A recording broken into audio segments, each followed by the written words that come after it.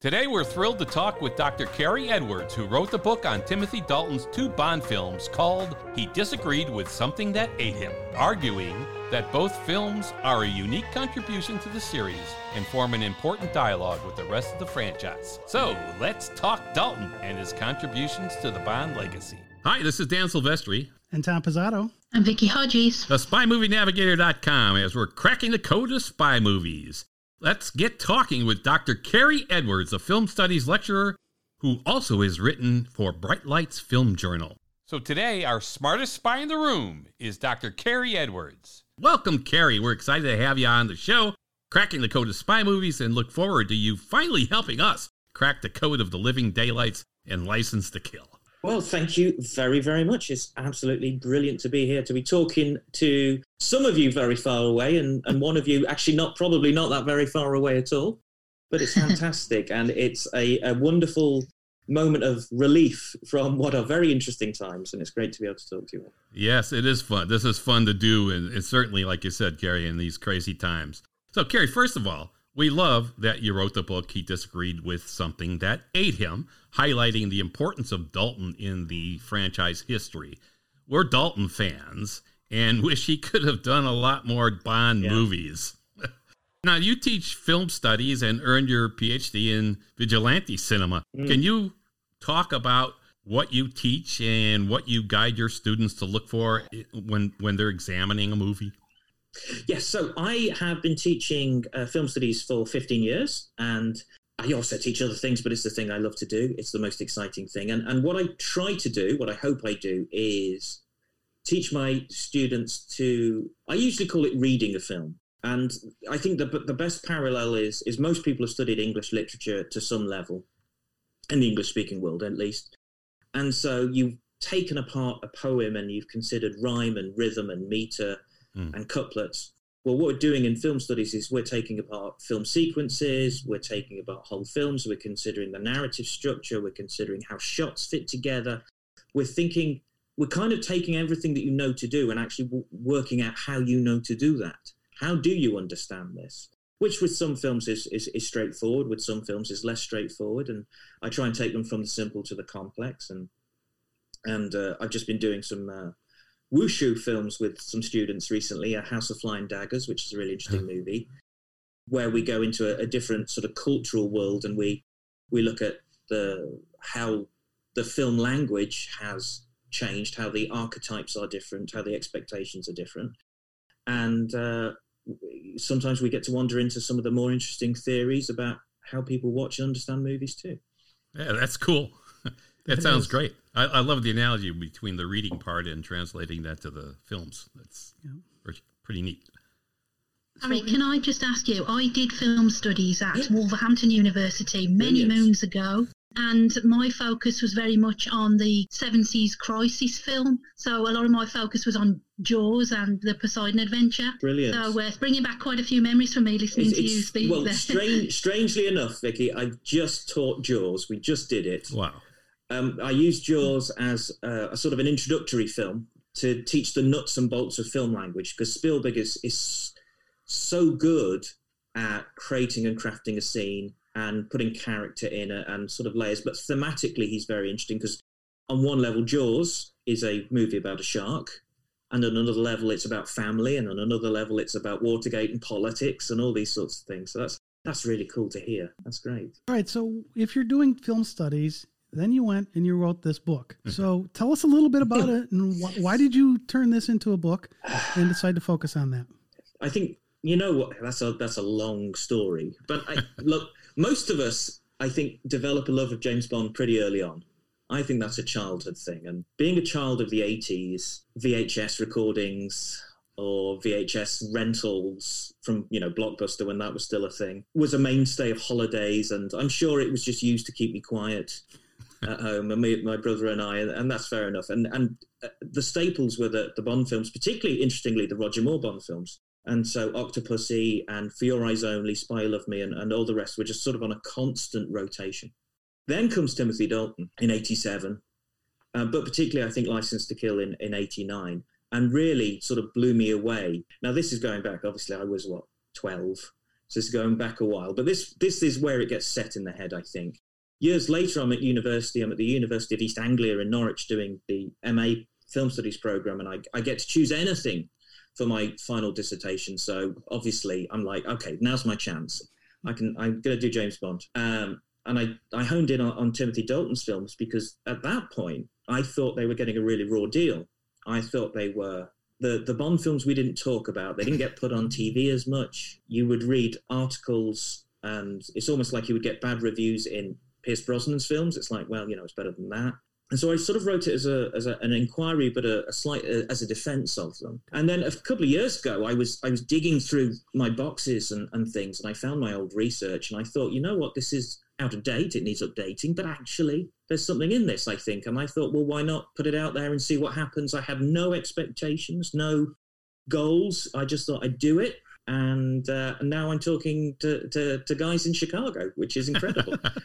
But it just comes out of thinking that both The Living Daylights and License to Kill are really interesting within the franchise more broadly. Mm-hmm. I think they are trying to do something different, particularly License to Kill. And I think because they were trying to do something so different at the time, people reacted to them and didn't take them on their own merits. And I wanted to look at them on their own merits. It's funny because at the time in the 90s particularly, something was happening with On Her Majesty's Secret Service and George Lazenby, which previously had been the James Bond we didn't talk about, the forgotten Bond. And he sort of went through this reappraisal where people actually just watched the film and said, actually, this is a great movie. This is a terrific film. And I think that has happened in the last few years with Dalton. And we're sort of rediscovering him partly because Daniel Craig is doing things that I think Dalton did or started back in the late 80s. And I see a lot of similarity or at least parallels between their interpretation of Bond. Yeah, that's great because this brings to mind for me this concept. What do you think of Dalton as being this different kind of Bond? And why has his films been largely forgotten over all these years until maybe now, like you're saying? And where do you think Dalton ranks among all the Bonds? Well, I'm intensely biased. I think he's brilliant. I think I don't dislike any of them. I think they all have their merits, but there's a certain level. It's like imprinting. I think if you get a certain Bond at the right age, that one hits you. So I will defend Dalton, but I think if Pierce Brosnan had been the one that hit me at the right age, I might be defending him. And, for my father's generation who saw Sean Connery when, originally in the 60s, there is just Sean Connery and everybody else is an imitator and nobody else matters and those things. I think Dalton, for me, connected because he brought an interesting intensity to the role. He took the role seriously and Bond became a more serious character. And that's partly, of course, going to be held in relief because he follows Roger Moore. Mm-hmm. And Roger, and I do love Roger Moore's Bond films, but you can, maybe for your eyes only, but you're not going to accuse them of being serious films particularly. And that's not a criticism, it's just a different thing. So there was that moment, and I think that's peppered our reactions to him because he was so different at the time. It took us a while to get used to the idea of Dalton and what he was doing. It's funny because I remember when GoldenEye came out in 95, which I was over the moon about and very excited, and I was nerdy enough to record specials off TV onto tape and bought do you remember novelizations of movies? Yeah. They still do novelization. Yeah, we know Raymond Benson who did three of them for the Brosnan movies. Yeah, it's John Gardner, I think, did GoldenEye, didn't he? And people complain about spoilers. I read that thing way before I went near the cinema, and I listened to the audio. I knew the film backwards. But one of the things that happened when GoldenEye and Pierce Brosnan came out is it's sort of like I think Brosnan married something between Moore and Connery quite well. And therefore Dalton again sort of got left behind. And something I mentioned in the book is that the prologue in GoldenEye is actually set, I'm going to get the amount of years wrong, but it's set slightly in the past, during when Dalton was Bond. And I always thought that sort of like put Brosnan back. And of course Brosnan arguably should have been in The Living Daylights. I mean, we'll no doubt discuss. But yeah, for me, Dalton just stood out. And I've always been a fan of Fleming. Yeah. Under lockdown, I took the advantage of time to read all the novels again. Great. And I haven't read them in a few years. And amazing. Mm-hmm. And when I read Fleming, I think Dalton's there. I think he's the closest. Yeah. Now, as a follow-up here and kind of expanding a little bit on what you just said, Carrie, Talk about Dalton's ability with facial expressions, because, for example, when he finds Saunders killed and pops the balloon, Smearts Bionum, meaning death to spies in The Living Daylights, and when he finds Della dead in License to Kill, his facial expressions are something I think that are tremendous. Tell us what you think of that and how that has played into his role as Bond. I think, Dalton is a brilliant actor. We haven't seen as much of him in cinema as I'd like. I've never seen him on the stage. Apparently he's a terrific stage actor. And he invested his Bond with a emotional complexity that I think had been lacking before, a willingness to embrace.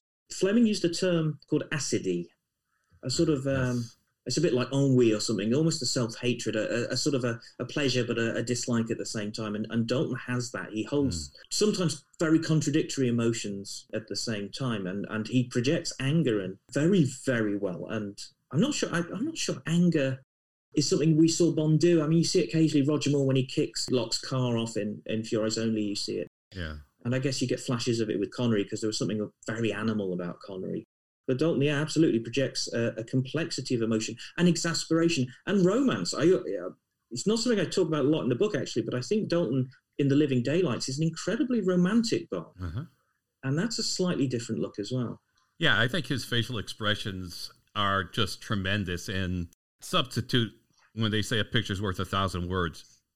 When they show a close-up of his facial expressions in those couple of moments I mentioned and the kinds of things you're talking about, Carrie, it's just as like, yeah, you don't need words. This guy's that good. That's cool. Now, I know you've touched on this briefly already, but you state in your book that Dalton's Bond is looked on as unfavourably, but the general mood within the Bond community and at meetups that I've been to is it's actually Brosnan who is currently out of favour with fans. Do you wish to expand on your thoughts on this? I think it's a very good question. I think in the couple of years since the book came out, and I'm probably part of the zeitgeist as much as anybody else, I think Dalton has been recovered, and I think we are seeing a recovery of him and alike. But now we're kicking Brosnan. But I think this is a journey that the Bonds go through. I remember when we used to think Roger Moore was terrible. And now Roger Moore's beloved. And we used to go, Moonraker's a ridiculous film. I mean, Moonraker is a ridiculous film, but that's the joy of Moonraker. It's a fantastically ridiculous film. And I think Brosnan's going through his difficult teenage years as James Bond. And at some point we will come back and we'll go, actually, we quite liked him. So Dalton has gone under critical reappraisal, like George Lazenby did. I think more widely, when I just talk to people, I've actually started to pick up on more people liking him, and maybe that's a generational thing.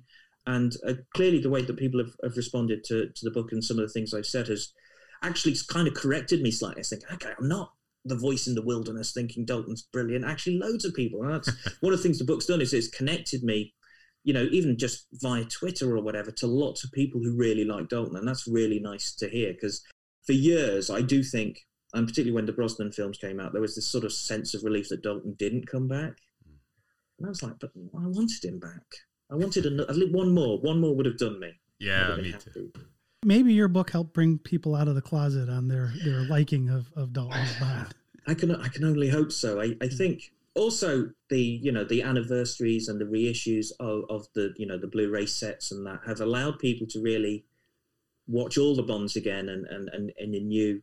And consider them kind of in a continuum. I mean, when I was young and before Amazon and all these things, getting hold of Bond films was actually quite difficult. I live in a small town, and you have to go and you get the VHS where you can, or you cut it off. You recorded it off TV, and then you find out when you're an adult they cut out 20 minutes of the film. There's a whole section of riding horses in Afghanistan in The Living Daylights that I never knew was there until I bought it. It was like, what's going on? So I think we're allowed to.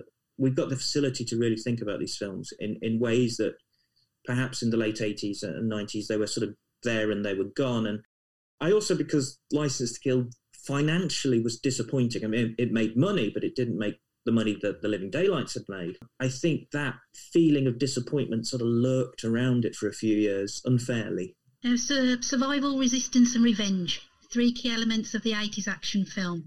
You mention that in early Bond films, we do not have this structure. After On Her Majesty's Secret Service and the death of Tracy, we would have assumed that Diamonds Are Forever would have been a revenge film, but it's far from it.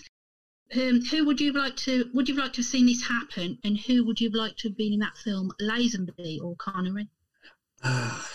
I go back on the casting. I go backwards and forwards. It depends which Connery. If I get the Connery of From Russia with Love, I would take him definitely. But I think Lazenby deserved, and to be fair, he was offered a second crack at the whip, and I think he would have matured, and I think he would have grown with the role. I actually think he's terrific in On Her Majesty's Secret Service, but I think sometimes he feels a little raw. Although maybe that suits that sort of film. It would have been fab to see that closure with Blofeld properly. We had to make do with somebody who might be Blofeld being dropped down a chimney, which was a shame. But one of the things I think, and I mentioned in the book, is thematically, I think Bond's revenge mission in License to Kill is almost a revenge for Tracy's death. He sees in Della his wife, and it's alluded to not in massive ways, but there's that moment where Della throws the garter. Yes. And, Tracy's mentioned, sort of alluded to. And I think the anger that Bond feels and goes on this revenge mission is because of the death of his wife. And it's providing a sort of thematic closure, if not an actual closure. Yeah. Tom and I we visited all the License to Kill locations in Key West. And we stood on those steps you're talking about when she throws the garter. We weren't supposed to be there, but I rang the bell. I won't tell anybody. I rang the bell to see if they were home, and they didn't answer. So I got to go up the steps and see exactly where they did that. So that was fun. Anyway. That really was. Now, as we're talking about Lazenby and Connery and the early traditional, if you will, Bond films, you've mentioned a few times in your book that the Dalton Bond films break with the traditions. So can you kind of talk about the impacts of where they break tradition and the impacts going forward with the Bond series? I think one of the key things is the relationship with M is very different. And I think M had always been a sort of disapproving father figure, but generally warm. And Bernard Lee was brilliant. And, he rolled his eyes and he got frustrated, but generally he indulged Bond, and they had a back and forth on that. Robert Brown comes in and does a sterling job, but I think he's much more interesting in Dalton's films than he is in Roger Moore's films, where he's sort of doing the same things that Bernard Lee did. There's an antagonism, almost a resentment that Bond has towards M that comes out, and you see that particularly in the Hemingway house, yes, in License to Kill, where the license to kill is revoked. But you see it in that scene where he's with Saunders in the Aston Martin, and he says, if he fires me, I'll thank him for it. Yeah. And it's that Bond has a really difficult job. I mean, he's basically a state-sponsored killer. And for Dalton, he's troubled for that. M is the person who sends him out on these journeys. He needs him to do things, and bringing that tension, I thought, was very, very important. And I think that made a big difference. I think License to Kill more generally breaks with the franchise more because it has more of an action emphasis. And of course, it throws out a lot of the things we expect. The scene with M is tense and anxious. We do get Moneypenny, but it's kind of thrown in, I think, more as a sop than an actual scene. You get a lot more Desmond Llewellyn, which is fantastic because we love him. Always good to see Q. Yeah. Makes me smile every time he's on the screen. And he brings a lot of humor and a lot of warmth to the role. Makes me smile every time he's on the screen. But I think one of the key things is the women. The women are quite different in Dalton's Bond. And at the time when they came out, there was a lot of, he's a safe sex Bond, and this is the AIDS Bond, this is the AIDS generation Bond. And then I go back and read the novels, and you think, actually, when you read the novels, there's pretty much one woman, an adventure. But the women in Dalton's films they grow. They have interesting narrative arcs. And you think about Cara goes from being sort of very timid, and towards the end she's driving trucks and punching people in the face and all these sorts of things. And then you have the women in License to Kill who, again, sort of subvert, I think, the formula, particularly Lupe. Lupe, for me, is very much like Domino in Thunderball. She's the kept woman, she's the abused woman. Bond ought to go for her, but Bond doesn't go for her. Bond goes for Pam. Bond goes for Pam, the strong woman, the woman who rescues him, the sort of the more modern woman. And I think that's a really interesting development in a franchise that sometimes has not treated women as well as perhaps it could have done. I'll put it that way. All right, let's talk Bond villains, Carrie. Yes. Up to 1987, when The Living Daylights was released, We've seen some supervillains who wanted to dominate the world, like Blofeld in On Her Majesty's Secret Service in 1969, and again in Diamonds Are Forever in 71, or Hugo Drax in Moonraker in 1979. In the Dalton movies, we see something different. Can you tell us what's different? Well, I think this word complexity, I'm going to keep using the word complexity. I've used it about Dalton. I think about the villainy as well, particularly in The Living Daylights, where we no longer have clarity over who's a good guy and who's a bad guy. The Bond films, it used to be the guy with the cap. And then suddenly you've got Yogi, and Yogi's quite charming and kind of interesting. We also have this interesting use of American villains with Brad Whitaker, bringing him in, and then Killefer in License to Kill, which is something that Bond films haven't sort of been so keen on. They usually were these suave European types, even if they weren't supposed to be European types, they were the suave European types. I mean, discussed with Telly Savalas. But there's this sort of move towards a slightly more realistic, slightly more grounded, slightly more politically engaged villain. And I think that's coming throughout the 80s. And I sometimes wonder if this is a Michael Wilson thing, because he gets involved around For Your Eyes Only, and the films definitely take a bit of a turn there. So right and wrong is way more complicated. And you could argue about License to Kill. Is Bond is not exactly doing the right things. He makes mistakes. He, nearly screws up, Pam's attempts to get the Stinger missiles back and all those sorts of elements. They lack the clarity that, Hugo Drax, and Michael Lonsdale, bless him, passed away recently. He was a fantastic actor. And he projects contempt and menace beautifully throughout the whole film. But with Dalton's Bond, they not only made him more complicated, I think they made the villains more complicated. And that's an interesting thing to do. And I think making them more complicated, I think I see that. But I also like that they made them more realistic, like a drug trafficker.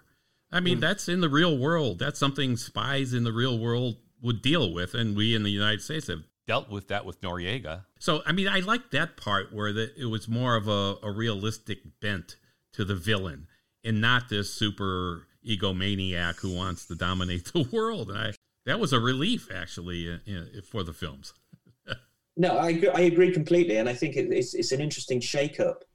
It's not to criticize the previous one, but I guess in a post-Austin Powers world where we've had Dr. Evil and we've had the question about how the henchmen get their pension plans and things like that, it's having that more realistic villain is it does root it, and it creates more danger.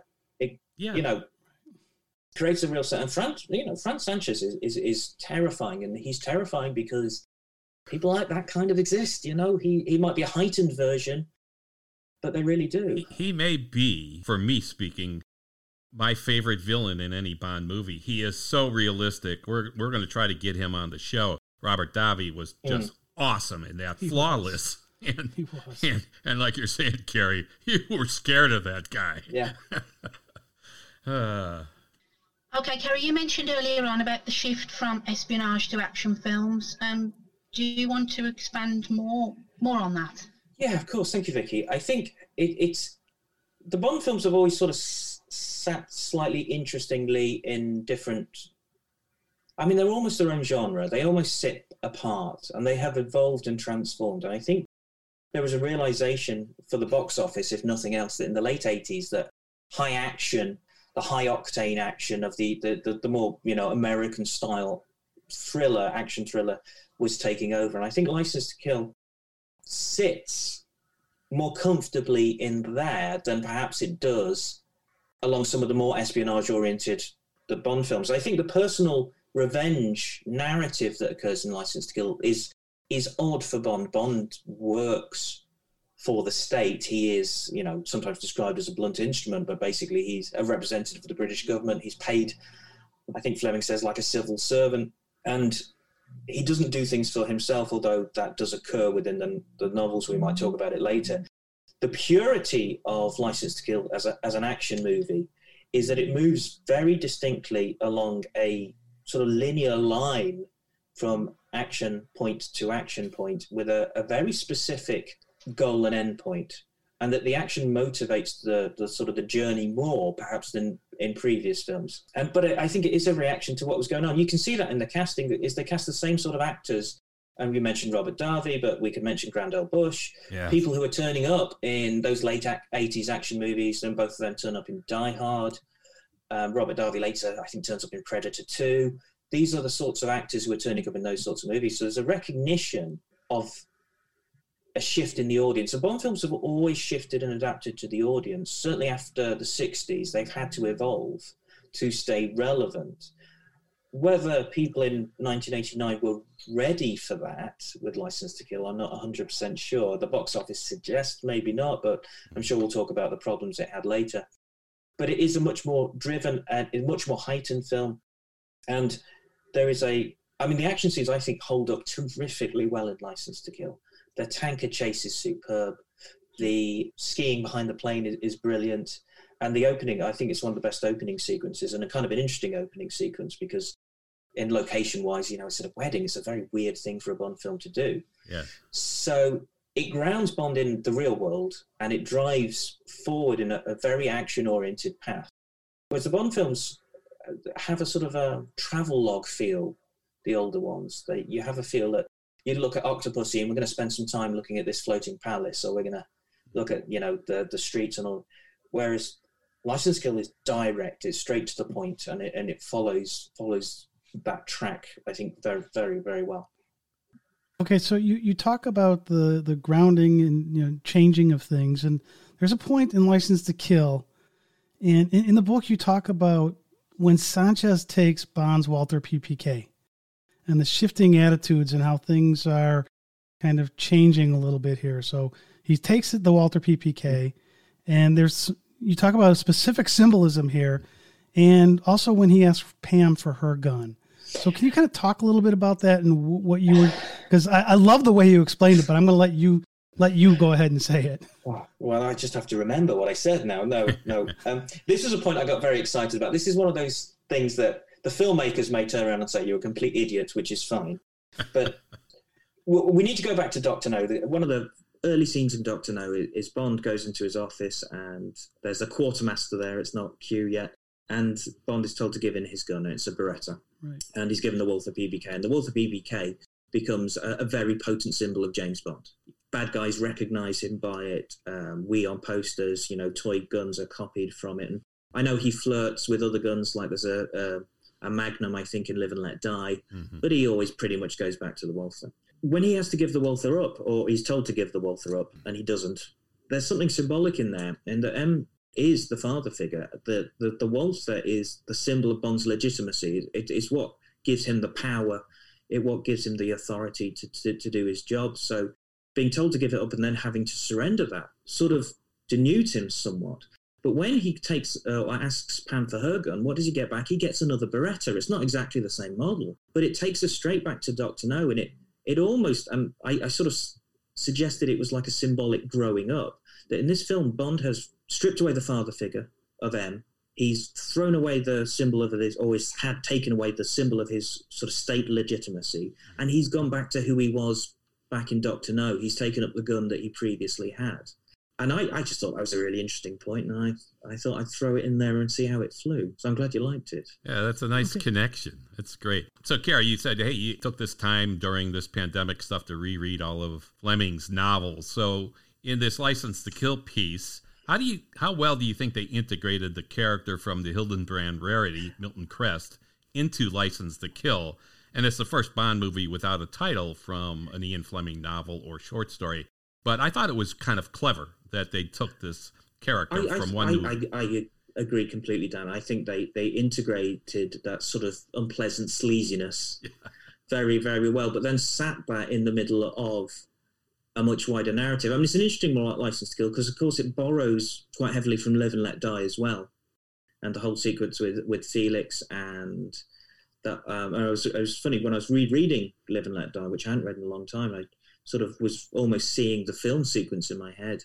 And it's the same with Crest, is they capture an essence. And I think the characters that are based on Fleming generally sing better on screen. They have more depth and more interest to them. So I think it's very clever. But then it's so is in The Living Daylights how they take that little idea of not shooting the assassin and then manage to spin this really interesting sort of Cold War narrative out of that. It's difficult because you want to keep the spirit of Fleming, but you can't recycle too much. So I think they've done well. And I think the lack of Fleming elements that we have to put up with now because, we've run out of stories pretty much is a shame. Hey, that's cool. Can I just add, regarding Milton Crest, I love how, I believe Anthony Zerbe was in one of the Star Trek films, and I love how they emulate his death in that to the same as the death in License to Kill. It was pretty much the same.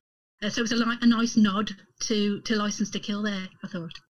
That's brilliant. If you're familiar with that. Star Trek Insurrection. I haven't seen that in a long time. I'm going to have to watch it. I never noticed. I'm going to have to watch it. I've recently watched them all because my husband is a Star Trek fan. So I've made him sit through Bond, and he got his revenge. Actually, I love Star Trek. I love particularly the film series, the Shatner Nimoy film series. I'm very, very fond of those.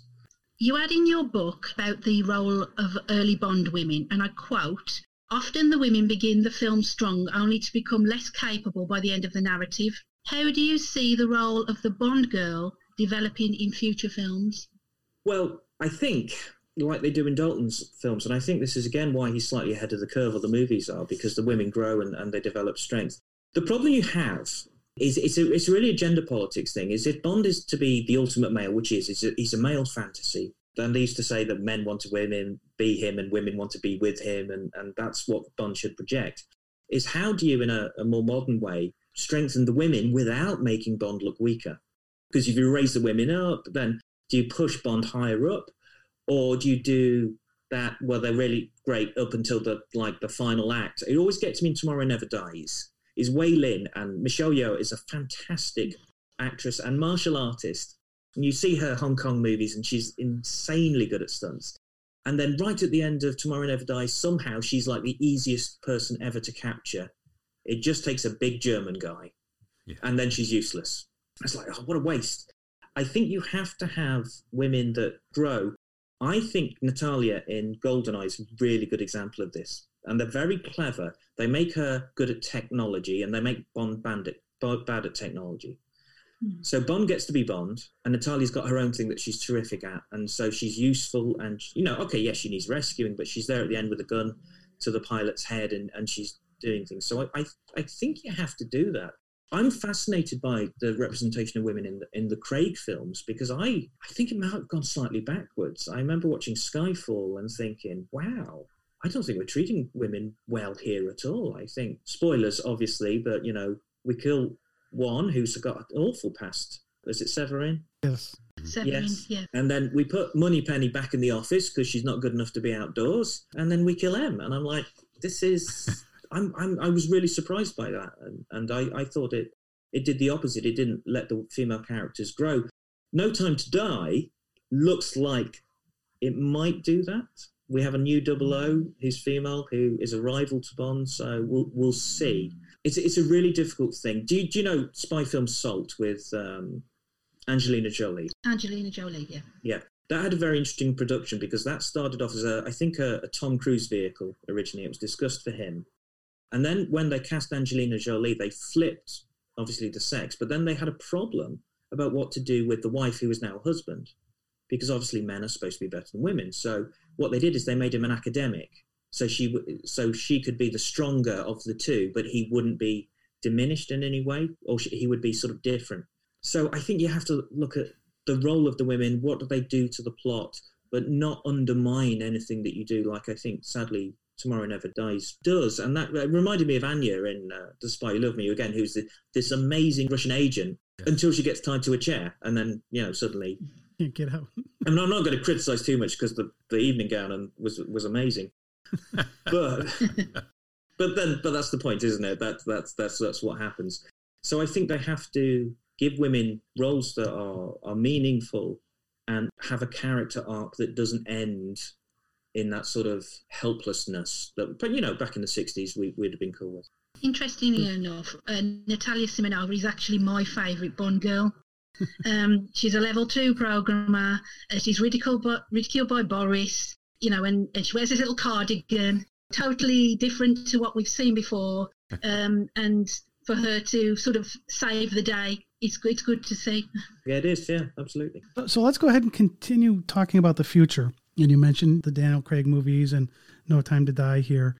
And tying that back into the Dalton series, Craig is probably the closest to Dalton from the Fleming books, if you will. So what are your thoughts really on how he's portrayed Bond? Do you have anybody you think should be stepping into the role? Now, I've heard a couple interviews where you've mentioned a name, and I'm just wondering, as things get delayed, if we're going to be aging out of that person. Yeah, I think, I change my mind on this every 5 minutes. And sometimes I've been watching The Haunting of Bly Manor, which has just come out. And I'm not going to remember his name, but there's an actor in there who's an English actor, but he's got a Scottish accent. He's about 33. That's a good age for this. It is a good age. And I was watching it, and much to my disappointment, my wife finds this man incredibly attractive, but that is important for James Bond. And he has a cruelness to him and an intensity to him. And I was just watching this, and I think all Bond fans do this. You kind of mentally cast people when you're watching other things. And I was like, okay, I could see him. Tom Hardy's got mentioned before, probably by me, definitely about other people. Is he too old? I think he is. I mean, if we're talking about No Time to Die not coming out till next year, when's the next one going to come out? Another 5 or 6 years? Can't get many films in with somebody who's in their 40s. Yeah, I think at the pace that they turn them around now, I think that's a missed opportunity. I know Henry Cavill gets mentioned.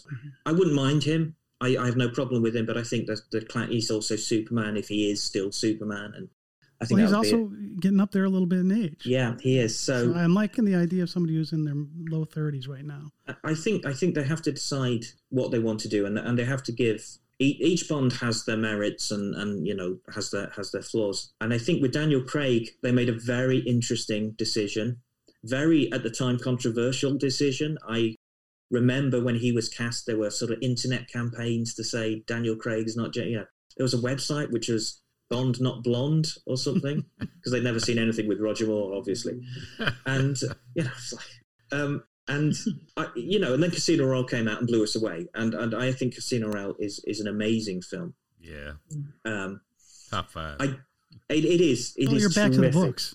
Yes, and absolutely. And I think it although it expands and works around the novel, it has that framework and that core of Fleming's novel. For me, Daniel Craig has never been as good as then. I may be disproved in April, maybe. Because I'm getting really fed up now. I was getting very excited about watching this, and then, of course, it's all delayed. I think Quantum of Solace is fine. Quantum of Solace gets kicked a lot. I do not mind it. I think it was made in a rush, and you can feel that the script hasn't quite been worked through. I think Craig has talked about how he was actually writing pages himself, and, he didn't want to do that. I think they were doing it the day they were shooting and stuff. They were writing stuff. Yeah. We actually interviewed Roberto Schaefer, the director of photography for that. And yes, you did. That was fun. That's brilliant. And then I'm not a fan, and I mentioned briefly in the book, I'm not really a fan of Skyfall, and I'm not particularly a fan of Spectre. I mean, Skyfall, for some of the reasons I've already mentioned, but I also think it has all these logical problems that I really get annoyed with.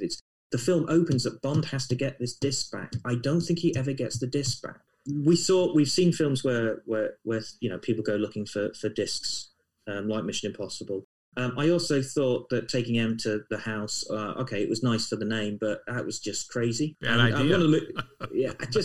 And also Silver's plan was so complex. Everything had to run perfectly in time for the train to drop and for his uniform to be there. And I got, I don't know if angry is the right word, but I was quite disappointed. And then Spectre did the worst thing ever for any film, which I find it quite boring. Found it, the car chase was slow. Yes, I'm going to say, I think the car chase is one of the most unexciting car chases of the franchise. It just, you were waiting for something really good to happen and it never came. Yeah, and I think that was a movie made under great pressure. And to be fair, I often have this reaction to the Bond movies, and then later on I warm up to them. World's Not Enough I was not that keen on. Actually, I will quite happily put it on a Sunday afternoon and enjoy it for its own merit. So I think Craig has, again, intensity. His physicality is amazing. I mean, he is a big guy. And there's that wonderful chase scene in Casino Royale with the parkour runner. Yeah. Where he's leaping through things, and Craig just runs through stuff. There's nothing subtle about his Bond. He is a blunt instrument, which is I used earlier. He absolutely nails that. But I think I don't think he's been used as well as Casino Royale suggested he could be. But then, how many $1 billion at the box office? Skyfall was 1.1 billion. So, what do I know? And somebody liked it. Yeah, lots of people. And Spectre made not as much money, but still did pretty well. So, I like Skyfall. I just think, but you're correct in terms of the connections and the theme of it, and hey, it's a bad idea bringing them to Skyfall. All that kind of stuff is like, yeah, okay, hard to stomach. I'm pretty much an advocate of Casino Royale. I don't think it's been emulated since. And I think the opening scene that's shot in black and white is an amazing opening. Really brilliant. But what a brave choice to do that after so many years, just to go, you're not going to have the gun barrel. Mm-hmm. We're not going to have Q. We're not going to have Moneypenny. We're going to throw you in black and white in a scene that bounces around in time. Yeah. And you've got to applaud them. But there is something I will mention, and this goes back to GoldenEye, is Martin Campbell is a fantastic action director. And I don't think it's any surprise that his two Bond films are both absolutely superb. Yes. I think that he is a huge driving force, and they always try and get him back, and they can't get him back, and it's a shame. So we've talked about how sometimes outside influences work their way into films, like with Bond women and so on. Certainly things that are going on in the world affect how they're going to portray Bond women in the future. So in your book, you talk about how the current political context finds its way into a lot of the Bond films. And sometimes it's mimicking the real world, like you mentioned, I think Iran Gate mimicked in The Living Daylights, and then the role of the Mujahideen also in The Living Daylights, etc. Could you dive into this a bit, especially when looking at the changing political sympathies, what risks Ian Productions and these guys are taking? Well, I think it's always difficult. The Mujahideen problem is, well, they're good guys this week, which is the Rambo 3 problem of we set a movie in Afghanistan and then it came out after the Russians had left, I think. Right. It's a really difficult one because you want to be relevant and contemporary, but at the same time, that ages your movie terribly if you get it wrong. So Franz Sancho's Drug Lord, well, they're going to be around forever. Yes, he has parallels with Noriega, and you mentioned that, and you could build on that. He's not so pinned to now. Mm-hmm. I think it's a real challenge. I think that the Bond producers have been quite canny. Quantum of Solace, which is an unloved movie, but is all about water rights. And I've been reading recently about how China's damming rivers. Yeah. And those rivers flow into other countries. And I'm like, this is about water rights. They were absolutely bang on. Tomorrow Never Dies. Who would have thought a media mogul would manipulate us into political situations that we can't get ourselves out of? So some of them actually feel more contemporary now than they did then. I think the Bond films have got a problem, and it's a problem they've had for a while, is that they are essentially, at least Fleming's novels were fantasies of Britain to a certain extent. The fantasies of British power at a time when, after the Second World War, the empire's crumbling. Britain loses India, and then all the other colonies sort of disappear, and we have this thing called the Commonwealth. But that's kind of a club; it doesn't really mean as much. So how do you have that essential sort of Britishness in a modern context? And it's a difficult one, and I don't know what the answer is. I think it's a really problematic one with a film series that is essentially a patriotic thing. It's the Union Jack parachute. Yeah. It's that moment, and that's a great moment. In a modern political reality, things are much less stable. And I think probably the answer, if Barbara Buckley and Michael Wilson want to hire me as a consultant, I am available. And I would suggest try and stay away from it. And I think maybe go back to something more classically Bond, something less politically, and bringing Spectre back. I say I didn't like the movie so much, but the idea is a less political hot potato, because you do risk a shift in geopolitics making you look stupid, and it can date your movies terribly. Absolutely. So you talk about the geopolitical changes and how they can date a movie. There are also some habits and attitudes that appear in the Fleming books that Dalton tried to bring back in The Living Daylights. And I'm thinking of things like there's some smoking, swearing, Bond's just general attitude. Sanchez's relationship with Dario brings some stuff out from the books that we hadn't seen in the movies before. Can you kind of talk about what some of those are? Because I know you mentioned them in your book. Well, yeah, I mean, I was... The smoking one's an interesting one. License to Kill was the first Bond film to have a warning about smoking. I think if you watch to the end, it's the US warning, the Surgeon General tells you that smoking is bad. Well, yeah, I know that. The way I see Bond, and I think the way Dalton did, and I think the way Fleming wrote him, is this is a guy who does an awful job. And what does he do to cope with that? Well, he smokes, he drinks, he womanizes. And I think that's an essential part of his character. I think that's who he is. And I think if you put it in the context of it's not glamorous, but it's what he does, then I think it makes sense. And Dalton brought smoking back very deliberately. He thought this is a man who has vices. And I think those vices are part of his sort of, coping strategies, as it were. And I think that's really important. As for swearing, he doesn't swear a lot in the books. Sometimes Fleming alludes to him swearing. He says, Bond let fire a 4-letter word or something like that. He doesn't.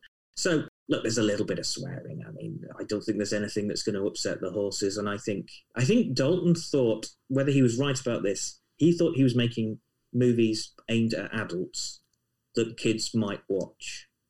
Whether everybody agrees that that's what Bond films are. And I think, smoking, drinking, swearing are sort of absolutely adult elements. But you talk about the relationship between Sanchez and Dario, and you could even go so far to imply that Sanchez is interested in Bond in a way that mimics, or is hinted at in Man with a Golden Gun, the novel with Scaramanga, that there's a sort of sexual interest there. And I think that is subtle, but I think it alludes to an aspect of the Bond villains, is that they are, in 1950s terms, sexually difficult. And when Fleming's writing, of course, he's quite a kinky guy. If you read about Fleming and you read about him himself, he's a kind of interesting guy. But he definitely projects certain things into the villains, and they are. And I quote Umberto Eco, who wrote about the Bond novels, I think in the 60s, and he talked about this sort of the idea that there's something sexually wrong with the villains, and they, it was interesting to see that brought forward. And that's just to cover my back. That's not me saying anything sexually wrong with anybody, but I think within the Fleming context, that's something in the novels, and I was kind of like to see that. On a broader question, I want to ask you guys, actually, because I think it's an interesting question, is does Fleming really matter anymore? Have the Bond films moved so far away that actually, is it about Fleming? Oh, that's a tough one. And I wish there was more Fleming. I wish he would have lived longer and written more. And I think their responsibility is to Fleming still, and that they should go back, and they're not going to get stories from Fleming anymore unless they pull pieces out like they did with Milton Crest and so on. But I think they should be true to the character of Bond. And that's what Fleming wrote. And that's what they should focus on, I think. Well, and I think you get that in the continuation novels, too. So can we take some of those forward, which is taking the Bond character and progressing it? Because quite honestly, for me, the best movies were the ones that were based on the books in some degree. And I think we're missing that now. I was going to say, you get the other authors doing the Bond stories. I'd be interested to see what that would be like on the big screen, by some of the, Raymond Benson, so some of the other authors that have took over the Bond writing. Yeah. Raymond Benson, for instance, he wrote 6 Bond novels. I think he's second in terms of sheer number. Plus, he wrote 3 novelizations. And we're going to have him on our show. We've met him a few times. He lives like 20 like 5 miles from me. 5 miles from town, really? About 20 miles from me. Yeah. He's in a suburb of Chicago. Okay, Carrie, what's next for you then in the world of Bond? What other projects have you got on the cards?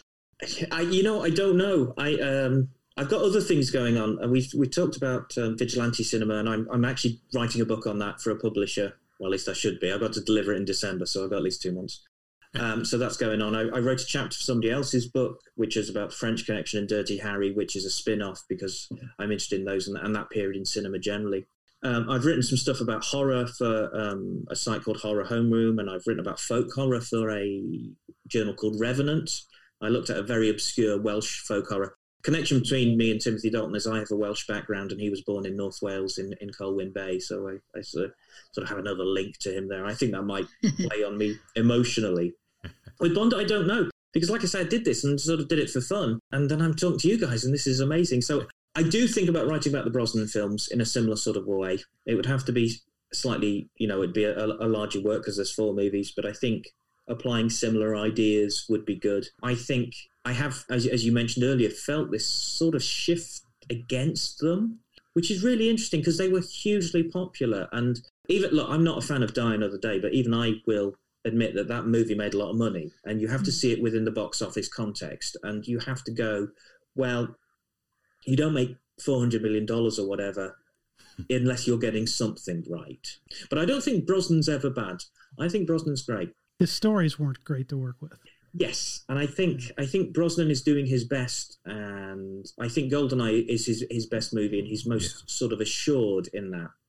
I think maybe I'll do that, but I'll just keep talking to people because it's fab. I would find that really interesting because I'm a big fan of Brosnan. I didn't notice at all. There's no hints at all. He's 25 years old. Yeah. I went to see GoldenEye at the cinema back in '95. I went 5 times in the first week to see GoldenEye. Wow. So it's brilliant. a big nostalgic sort of Ian film for me. you. So where you were saying everybody has a Bond that they can relate to, he would be mine, although I do think Sean Connery is the best Bond. That is my opinion. But there's a subjective element to all of this, and there's a personal element to all of these things. We can all fit in this rather fabulous franchise and have our bit. So, all right, Carrie, if people want to get a hold of you and order your book, where should they look? Well, the book's available on Amazon. You can have it in not hardback, it's a printed copy, a hard copy. Mm-hmm. Or you can have it on Kindle if you prefer, but I prefer pages. I prefer paper. I think it's much better. And so it's available on Amazon. Just search for He Disagreed with Something That Ate Him. It should come up. Great title. I do have a blog at www.carrie-edwards.com, which I am incredibly poor at updating. But if you want to get hold of me, probably the best thing is just to follow me on Twitter at Carrie Edwards PhD is where I live on Twitter, and I do Twitter more than the other ones, so that's kind of where I circulate. All right, well, that's a wrap. Thanks so much, Carrie. We've enjoyed our time talking with you about Dalton and your book, He Disagreed with Something That Ate Him. We appreciate it. Thanks a Thank lot, you. Carrie. It's been brilliant, all 3 of you. It's been fab to chat. And one of the things that writing this has done is it has suddenly brought me into a world of wonderful people who love James Bond. And isn't that fab that we now have the technology that we can connect over thousands of miles and just enjoy it. Yeah. Absolutely. Fantastic. Thanks again. We appreciate it. You're welcome. This has been Dan Silvestri, Tom Pizzato, Vicky Hodges of SpyMovieNavigator.com as we crack the code of the Dalton Bond movies with Dr. Carrie Edwards. Please tell your friends about our show and give us a 5-star rating on your podcast app right now. Thanks for listening. We appreciate it.